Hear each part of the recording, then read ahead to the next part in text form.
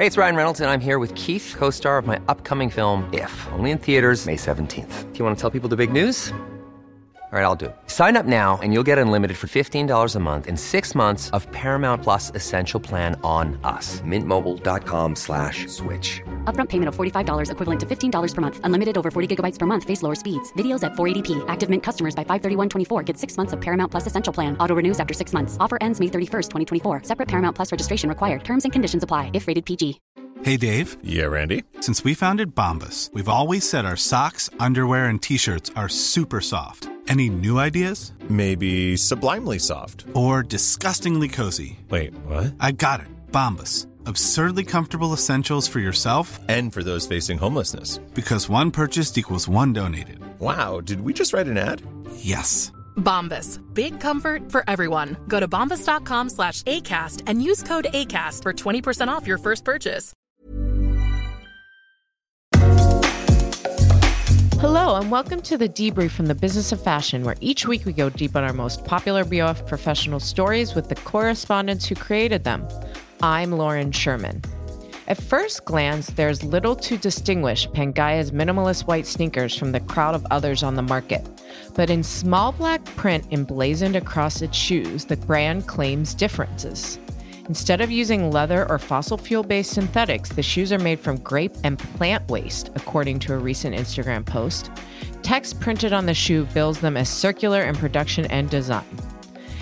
The material is one of dozens of fabric innovations beginning to hit the market with flamboyant billing as game-changing eco-conscious alternatives to leather, which has come under fire for its links to animal cruelty and environmentally harmful industrial agriculture. But how much less harmful are materials like this really? Today I'm joined by BOF's Chief Sustainability Correspondent, Sarah Kent, to attempt to unravel the mystery. So, Sarah, this topic of vegan leather, whatever you want to call it, is not new. So why did you want to do this story right now? Like, what is the relevant thing that's happening in that category? So I think what we've seen happen this year is a lot of materials that people have been talking about very breathlessly for a long time, particularly mushroom or mycelium-based materials, has started to hit the market. It's still in a small way, still, kind of capsule collections, but this stuff is available and it wasn't really before this year. And it's kind of stirred up again this conversation around what are leather alternatives, what are they made of, and what are their benefits and hurdles. And it's an interesting time to look at it beyond just the leather debate, because across the industry, you can kind of see similar disruptions happening where you're having new kinds of materials that claim to be better than the traditional ones we've used for a variety of reasons. With leather, you can say it's ethical because you're not killing animals, but also there are environmental claims associated with it too. And they're trying to challenge the traditional materials that we use. And there's a lot of money on the table. And people are getting very head up about it, which is why I think it's interesting to unpack. So your lead for this story was this new grape leather that this brand Pangaia, that does a lot in this space, is promoting. What's interesting about what they're doing in particular? Yeah, so this grape-based leather has been on the market for a little while. But one of the things that I think is really interesting about this moment in time, beyond the fact that we're having new materials come in, is that we're also having a separate but related conversation about how you talk about the materials you use and how you make claims about whether or not they're beneficial for the environment or beneficial in some other way. And the big debate around leather is, are all leather alternatives simply plastic? So what Pangaia was saying about these white sneakers that they made, which look like any other white sneaker that you buy, except that they're made of this grape-based leather. And Pangaia was describing this material as very different to the other types of materials you would find on the market, either leather or essentially plastic, fossil fuel-based materials. But you dig a little bit deeper, and whilst this material does have a primarily plant-based content, roughly 30% of it is still fossil-based. It's still plastic. And so you have to be very careful and very switched on to understand what it is you're buying as a consumer. And that I thought was also very interesting. It reminds me of the milk debate, like almond milk, rice milk, whatever, MYLK. You're going to call it an almond plant-based drink, et cetera, because it's not technically milk. This stuff isn't technically leather. It seems like the word pleather is not something they want to be associated with. They don't want to talk about the fact that there's plastic being used here. Like, what kind of language is bubbling up as appropriate or something that people seem to be really comfortable with across the board? We don't have a consensus yet about what language you can use. And actually, what you're even allowed to use can vary from country to country. Some countries have said if it's not leather, you cannot describe it as vegan leather. I think from a consumer perspective, if something is being made to look and feel like leather, and it's helpful to have that comparison. But what you want is to really understand what it is you're buying. So if it's a leather alternative and it's plastic, that should be clear. And if it's a leather alternative and it's made of a certain proportion of plant-based material, that proportion should be clear. And you shouldn't be made to feel like you're buying something that is kind of a magical new material that's just made of plants and will decompose and just go back to the earth and cause no harm, if that's not what is indeed the case. And no material fits that bill yet. We've not yet found that mystical material that we can make lots of stuff out of that does not harm the environment. With a lot of things that you cover and in fashion in general, the regulations on this stuff seem to be, they exist, but like these regulatory bodies that are implementing them really don't have a lot of authority. It feels like what are the regulations that are in place? Like, what are different groups trying to do to make this more easy for the consumer to understand, but also just to like monitor these companies? It's super messy. It's super messy. And so messy. The regulation is taking shape. And you and I have talked about this before, where it's taking shape most aggressively right now is in Europe, where they are trying to figure out a framework to measure impact that they want to put on products. That framework isn't agreed yet. And so right now, really, as a brand, the best way you can serve your customer is just by being really transparent about what it is that you have. So I have this material. This is what it's made of. That's all you can actually say right now, really. So that's what you should say. Yeah. What word do you think is the best word to use? Instead of vegan leather? Or pleather or whatever. Or pleather. I don't mind saying vegan leather. I just think you have to then be transparent on the other side of what you mean by that.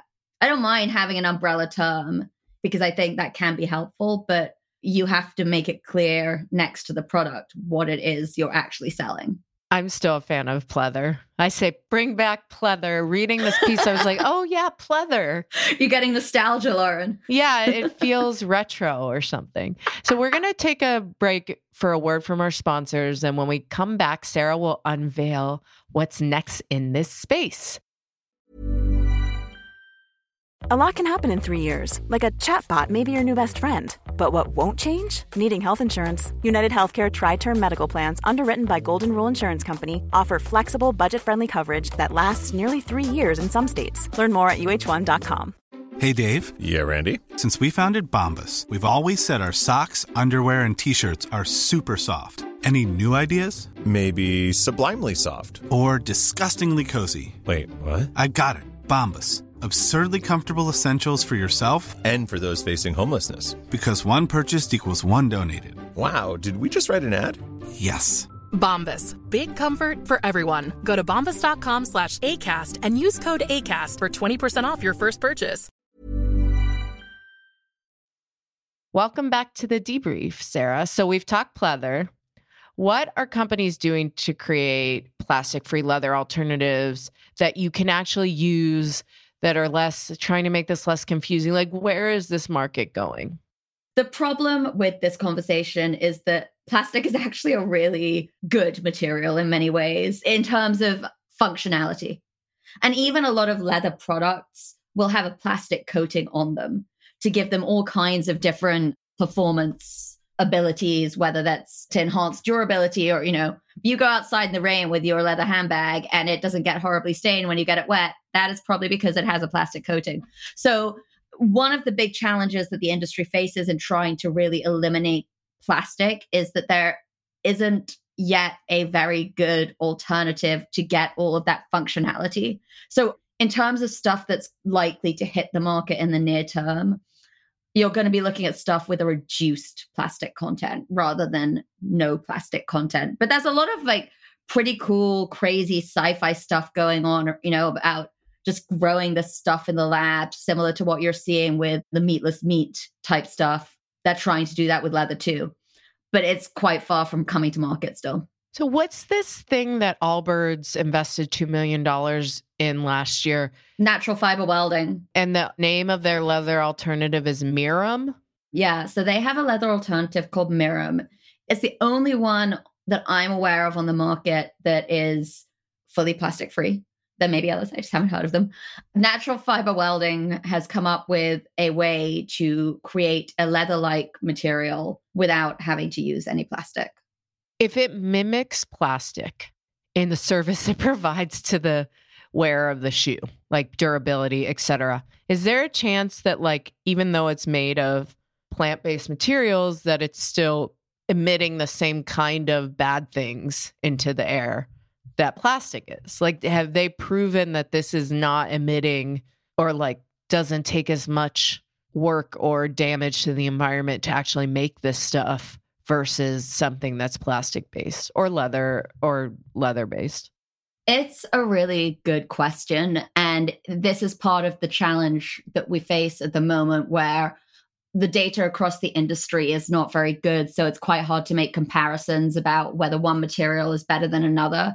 A particular challenge for new and emerging materials, especially ones that might be just coming out of the lab, is that oftentimes how they're made is changing. It's evolving. It's being optimized. And if you try and do a study to understand environmental impact, and then 3 months later, one of the inputs has changed, that impact has changed as well. So it's quite difficult to get a read on the impact of these different things. I think one thing that most people would agree on is that we want to reduce our use of fossil fuels, of oil, and therefore of plastic. And therefore, if you are reducing plastic content, that is a positive thing. That doesn't mean that you won't have some of those other challenges on the other side. An emerging issue is trying to create bioplastics, so plastics that are not made from fossil fuels, but are made from bio-based content. Those may still have the same molecular structure as a fossil-based plastic, which then means the issues, as you were alluding to, of sort of microfiber shedding, for instance, that come up in the use and disposal at the end of life, those remain. Got it. And the main thing is that they're trying. They're trying. All other things aside, it's a cool technical innovation. This is sort of science fiction style stuff. It's really interesting. So before we go, let's do an update on mushroom leather. Because I'm not sure if the last time we spoke, but we did a pod on the mushroom leather and everything. So what's going on in that space? I know there have been some mushroom leather things that have come to market. Do you feel like they're getting somewhere and that we're going to start to see it go mass, or is it still another 5 years out or never out? It's not never out. I think we're a little while from mass. A lot of the companies that have brought products to market this year are in the process of building much larger production facilities that should come online in the coming year. So we should start to see a lot more products come to market, but it's still going to be far from the scale of what we're looking at when it comes to really established supply chains for things like leather or indeed pleather, because they've been around for much longer and you've got much greater capacity in the market for them. Sarah, what are you most excited about when covering this? Because I'm sure in 6 months or a year, you're going to be doing another update. I think getting beyond that kind of initial exuberance that comes with any kind of new tech innovation where everyone's just like, oh my God, this is so new, it's so exciting, and actually digging in to understand what the possibilities of these new materials are and what we could do with them. And I think one of the questions that you asked earlier around what should we call these materials, should we be talking about them as alternative leathers? I think there is this emerging conversation within this space where people are like, we're creating something brand new. We're creating a new material. Why are we just trying to mimic leather? Why can't we try and see what the properties of this material is that could be distinctive and something people haven't experienced before? And where can we take that? And I think that's going to start to emerge over the next 12 to 18 months. It'll be really interesting. We could get some crazy kind of new textures and things like that. Sarah, as always, thank you for joining me. It was so lovely to catch up. Thank you for having me. Talk soon. Bye. Be sure to check out Sarah's article, The Truth About Vegan Leather, at businessoffashion.com. The link to this and other articles available to BOF Professional subscribers only is also in the show notes. You have been listening to The Debrief, produced and edited by Emma Clark, Kate Barton, and Eric Bria in the BOF studio. I'm Lauren Sherman, and I'll be back next Wednesday with a new episode. Thanks so much for joining us, and be sure to follow us wherever you get your podcasts. You can join BOF Professional today with an exclusive 25% discount on an annual membership covering key industry topics from sustainability to technology to marketing, with access to our case studies, live events, and iOS app. To get this special offer and benefit from 25% off of a membership, head to the link in the episode show notes or enter the coupon code DEBRIEF at checkout. Visit businessoffashion.com/memberships.